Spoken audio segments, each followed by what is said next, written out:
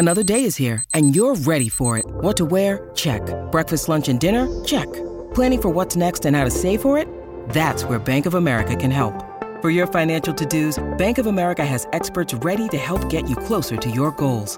Get started at one of our local financial centers or 24/7 in our mobile banking app. Find a location near you at bankofamerica.com/talktous. What would you like the power to do? Mobile banking requires downloading the app and is only available for select devices. Message and data rates may apply. Bank of America N.A., member FDIC. When you need mealtime inspiration, it's worth shopping Kroger, where you'll find over 30,000 mouth-watering choices that excite your inner foodie. And no matter what tasty choice you make, you'll enjoy our everyday low prices, plus extra ways to save, like digital coupons worth over $600 each week. You can also save up to $1 off per gallon at the pump with fuel points. More savings and more inspiring flavors make shopping Kroger worth it every time. Kroger, fresh for everyone. Fuel restrictions apply. Hello, it is Ryan, and we could all use an extra bright spot in our day, couldn't we? Just to make up for things like sitting in traffic, doing the dishes, counting your steps, you know, all the mundane stuff. That is why I'm such a big fan of Chumba Casino. Chumba Casino has all your favorite social casino-style games that you can play for free anytime, anywhere with daily bonuses. That should brighten your day a little.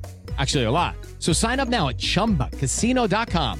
That's ChumbaCasino.com. No purchase necessary. VGW Group. Void where prohibited by law. See terms and conditions. 18+. Support the podcast on Patreon by joining the It's All Cobblers to Me fan club.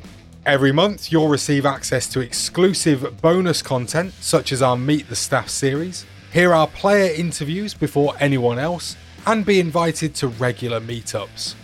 By joining the fan club, you'll be helping us to continue our sponsorship of NTFC women's player Abby Bruin and enable us to keep the podcast and all our other content going to the high standards you expect. To join the fan club, go to patreon.com/cobblers to me.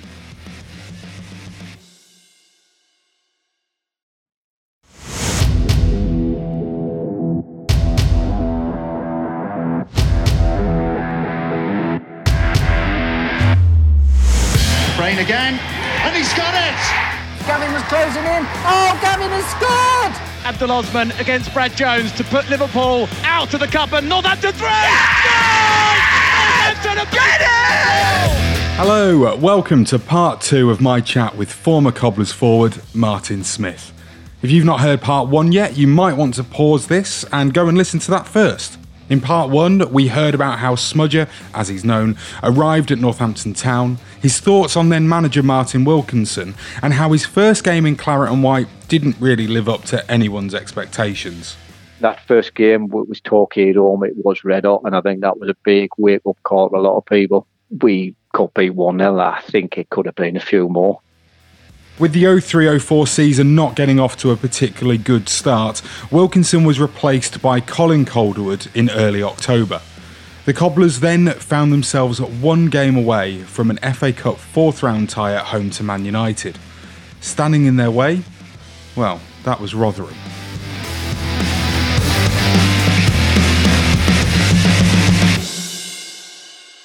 I knew quite a few of their players had played against them. I knew we had enough to beat them. Playing the game, it's one of the, I scored the winner, but I felt like I'd had a really good game as well. I think I hit the post and the inside of the post first off. I felt even in the home game we were as good as them. It won't be the best free kick I've ever hit, but if you were out wide, I always just try to aim for the far post, and if everybody misses it, you've half a chance of it going in, and it was one of them, even though Sam Moore still claims these days he'd got a touch. He did.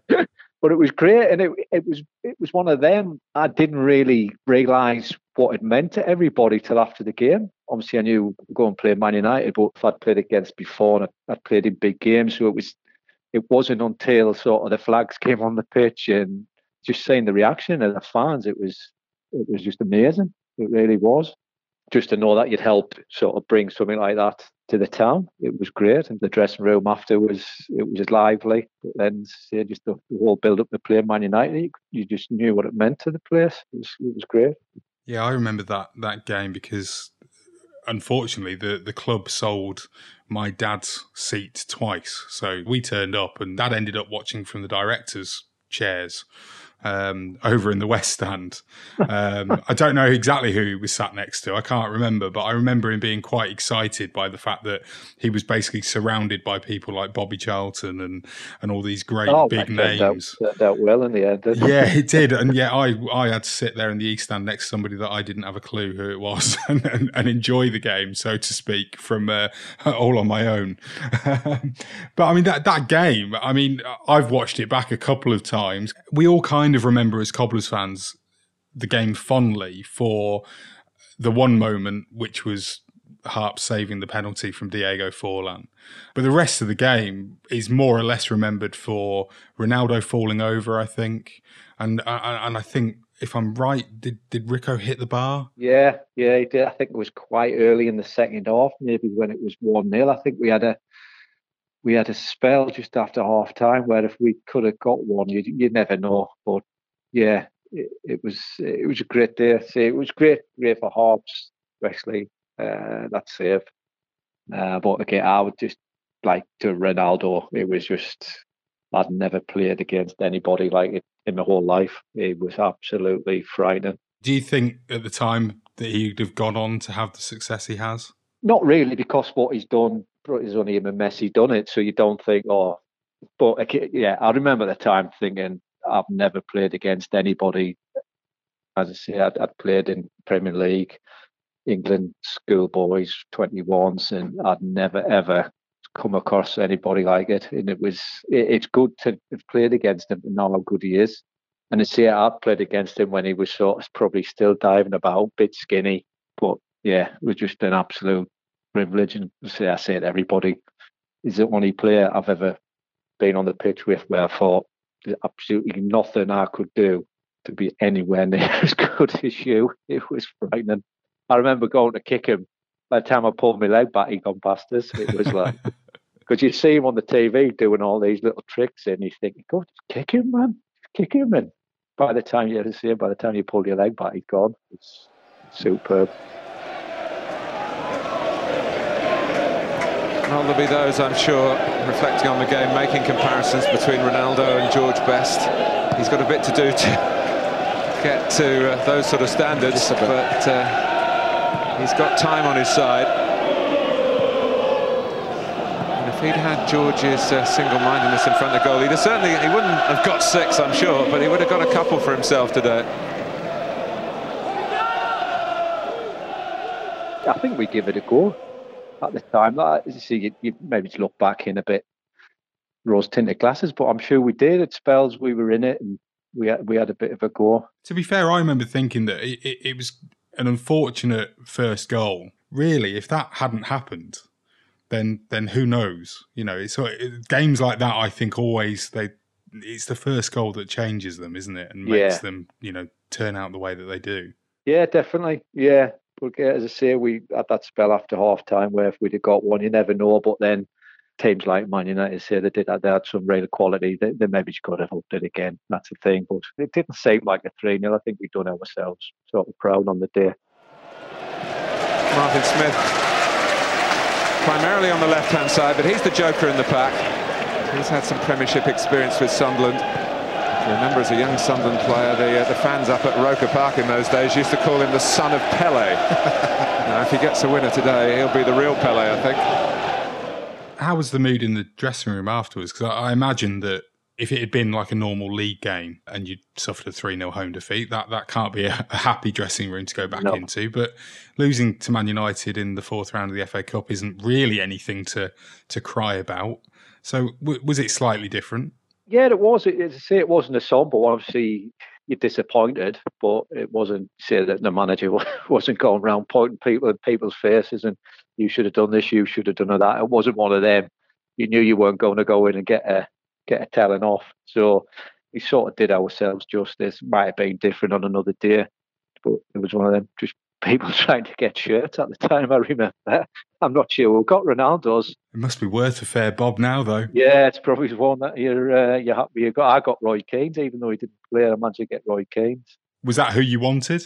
Yeah, it was. I knew Tony Courtney was the goalkeeper coach, so I asked him, will you get it? So he went in the dressing room and bought it for us. So it's a nice memento.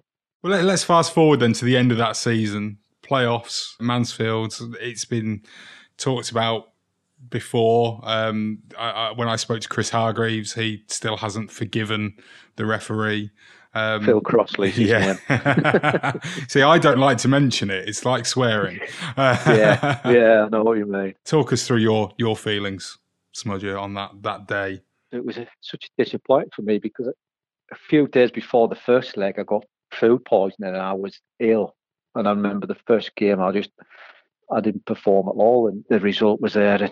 But again, we didn't think that we were out and going up there. It was always going to be on that first goal. And the first one, I think I put the free kick in for Rico, and it was, and that momentum was there for us. And then I come out after half time and scored, and we were ahead, and just felt like we had enough to hold on. And then it was late in the game. Eric Sabbins touched it past the guy who ends up scoring, who'd been booked. The referee blows. Everybody's thinking, right, free kick, get him booked, get him off. And he decides he's giving it to them for Eric diving.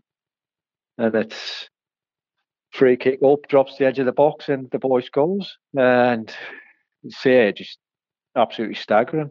Just you couldn't believe it. And then even in extra time, I think it was end of extra time or end of normal time, Derek went down in the box, which looked a real big shout for a penalty. He didn't give it, and it was hard to take in the days. Even again now, people think, when you still get up, but it does. It hurts. And I remember going kicking on his door after, like saying, "You effing enjoy your summer because I'll not get over this," to the referee. Yeah, it was staggering. Again, I mean, people say you should have won on penalties, and again, we scored 4 out of 5. You scored 4 out of 5 penalties. Normally, you've got a good chance, and they managed to score all 5, which is just hurt. And what made it worse was they went into the final, and I think it went to penalties. I think they scored 2.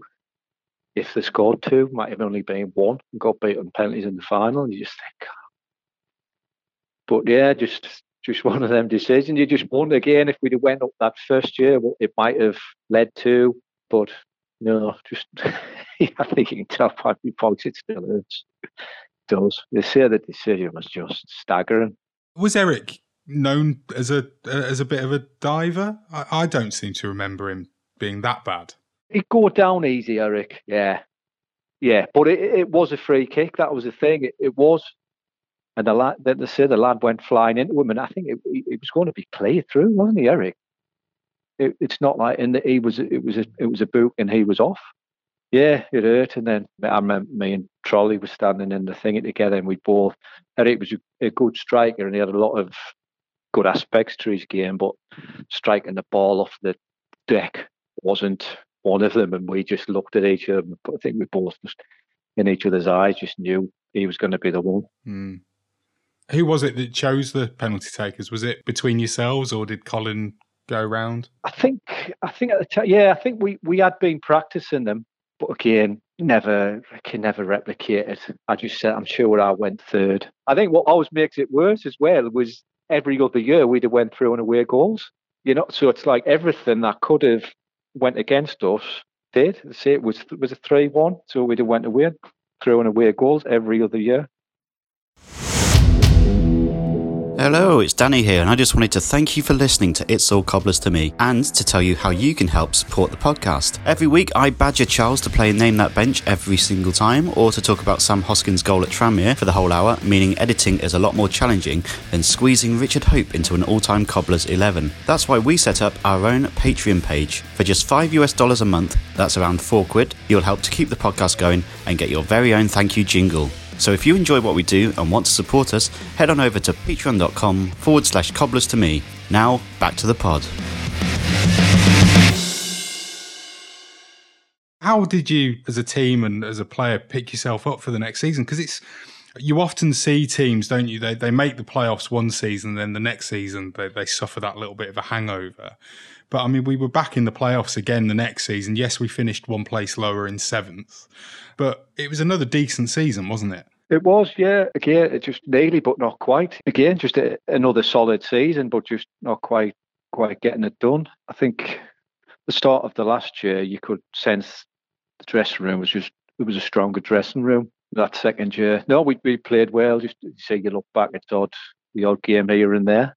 Say disappointing to get to the playoffs. Well, as you say, a good attitude to go from not getting there the year before, from losing the way we did the year before to get back and do it again. But see, ultimately, it was another disappointing one.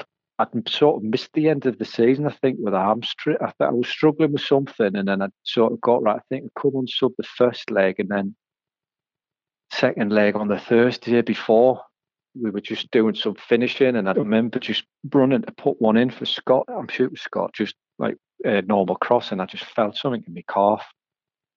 And I was like, please don't. And the next day it was sore on the Friday, and I think we travelled down on the Friday to wherever we were staying, and we did a session, and I was struggling, and just said, look, we'll have a fitness test tomorrow. So I went out with John Dean.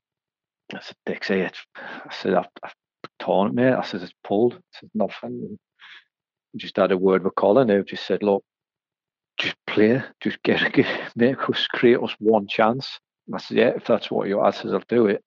You know, I says, I think I'll be a passenger, which it turned out I was. I think if anybody who knew us could say I wasn't sort of right. I was playing with like a strap around my calf, which was just as tight as anything, just to try and stop any more bleeding and that in it. And we created one chance for Kirky, but I don't think the keeper saved us. But again, it was just I think it was a nothing game, wasn't it? And then Freddie Eastwood got the goal, which probably summed us up against Southend most of my time there. They were always sort of scrappy games, and they always seemed to nick it. So again, it was just another massive disappointment on the year before. I think that one was probably harder for me because it just 2 years in a row was difficult one. I think just to know that you'd come so close again, it was massively disappointing. So what changed then in the next season? Because I often put it down to sort of saying, well, the following season we had a bit more experience in the team. You know, players like Ian Taylor and Sean Dyche were there, and maybe they were the key factor almost. Yeah, definitely. It was just a much stronger dressing room in terms of experience of lads who've played at a real top level. So it was Ian Taylor, Ian Jess, Dyche, added with sort of myself, Kirky, Scott McLeish, Josh, Harps in goal. I think Luke James had played a lot more games by then. It was just a solid team. It wasn't just the 11 who were playing. There was quite a few who could come in and you knew what you were going to get from them. You just knew, right, real blokes like Tails and Dyche. You just knew what you're getting from them, just organisers, and just everybody knew the game. They said, I think the amount of games we won later on, just because you knew, like, if we stay in this game, we might not be playing well this 20 minutes, but stay in it, we'll nick something. It was just that whole feel that we always knew we had enough in the dressing room to get promoted that year.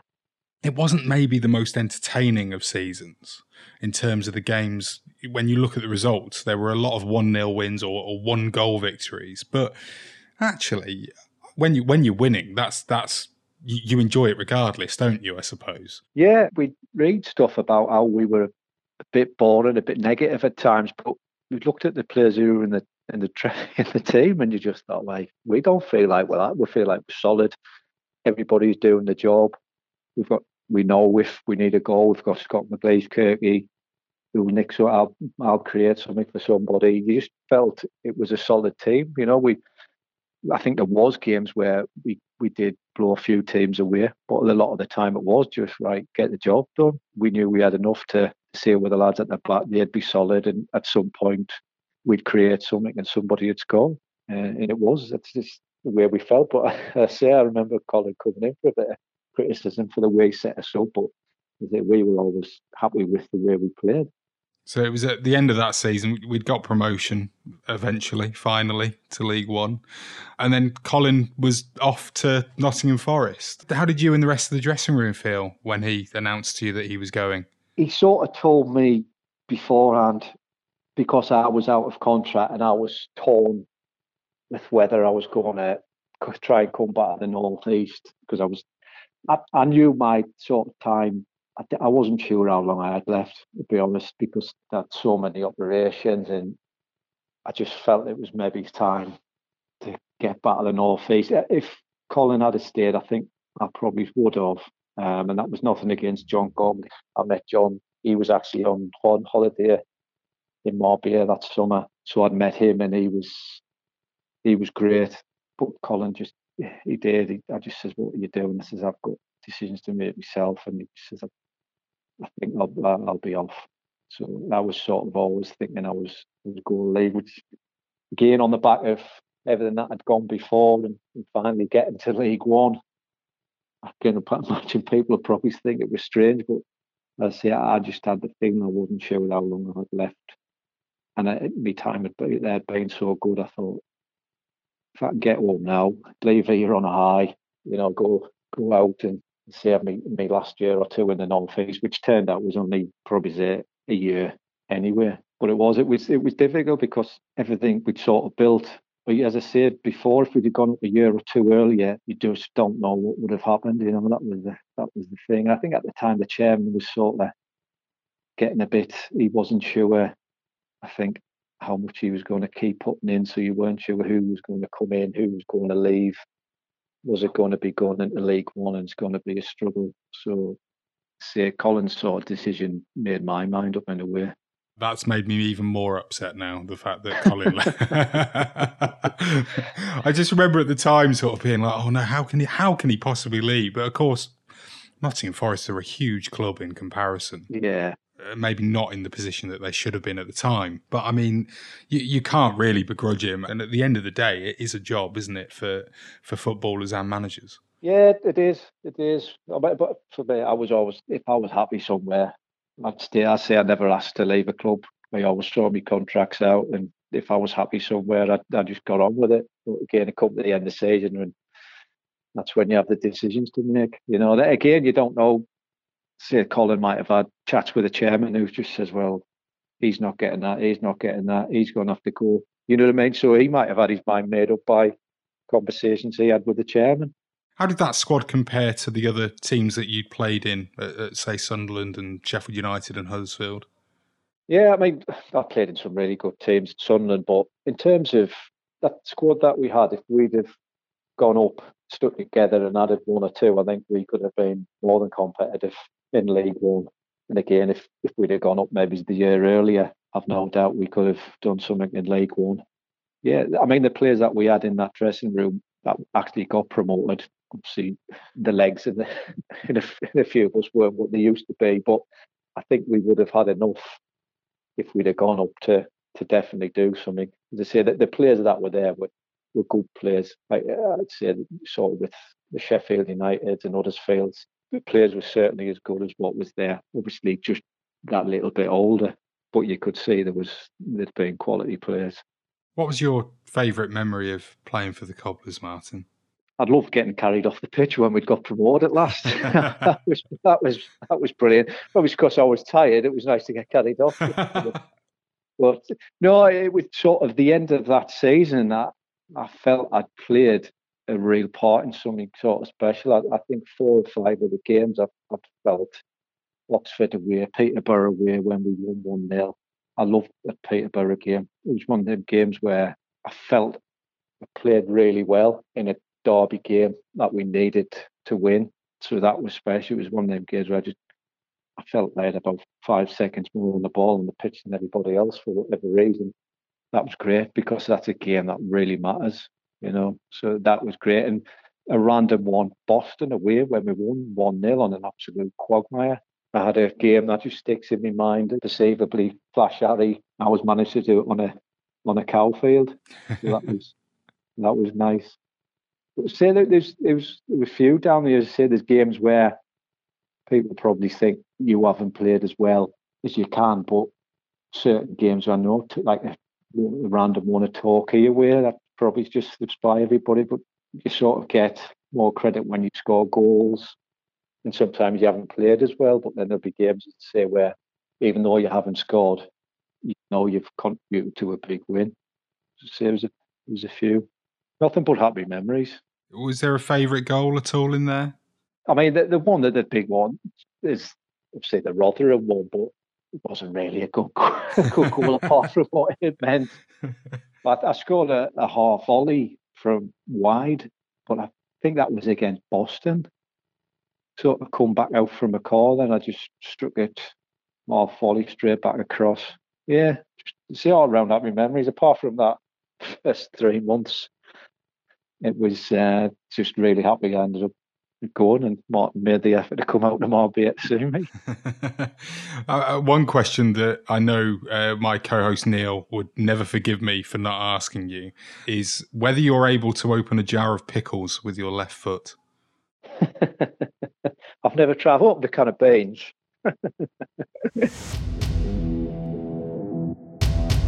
And that's it for this episode of Memory Lane. Thanks to Martin Smith for joining me. I do hope you enjoyed reminiscing and going back to the time when that football genius graced the Sixfields turf. Anyway, we'll be back with more It's All Cobblers to Me on Tuesday with our regular pod, and next week's Memory Lane is with Hotel Enders fanzine producer Mark Kennedy. So looking forward to that one. Don't forget, you can support us on Patreon. Just go to patreon.com/cobblers to me or visit our website cobblerstome.com for all our Cobblers related content. That's it. I'll see you on Tuesday. Goodbye.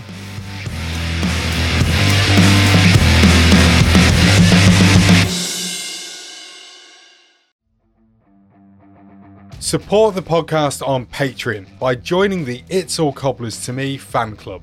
Every month, you'll receive access to exclusive bonus content, such as our Meet the Staff series, hear our player interviews before anyone else, and be invited to regular meetups. By joining the fan club, you'll be helping us to continue our sponsorship of NTFC women's player Abby Bruin and enable us to keep the podcast and all our other content going to the high standards you expect. To join the fan club, go to patreon.com/cobblers to me. Sports Social Podcast Network. Lucky Land Casino, asking people, what's the weirdest place you've gotten lucky? Lucky? In line at the deli, I guess? Aha, in my dentist's office. More than once, actually. Do I have to say? Yes, you do. In the car before my kids' PTA meeting. Really? Yes. Excuse me, what's the weirdest place you've gotten lucky? I never win and tell. Well, there you have it. You can get lucky anywhere, playing at LuckyLandSlots.com. Play for free right now. Are you feeling lucky? No purchase necessary. Void where prohibited by law. 18+. Terms and conditions apply. See website for details.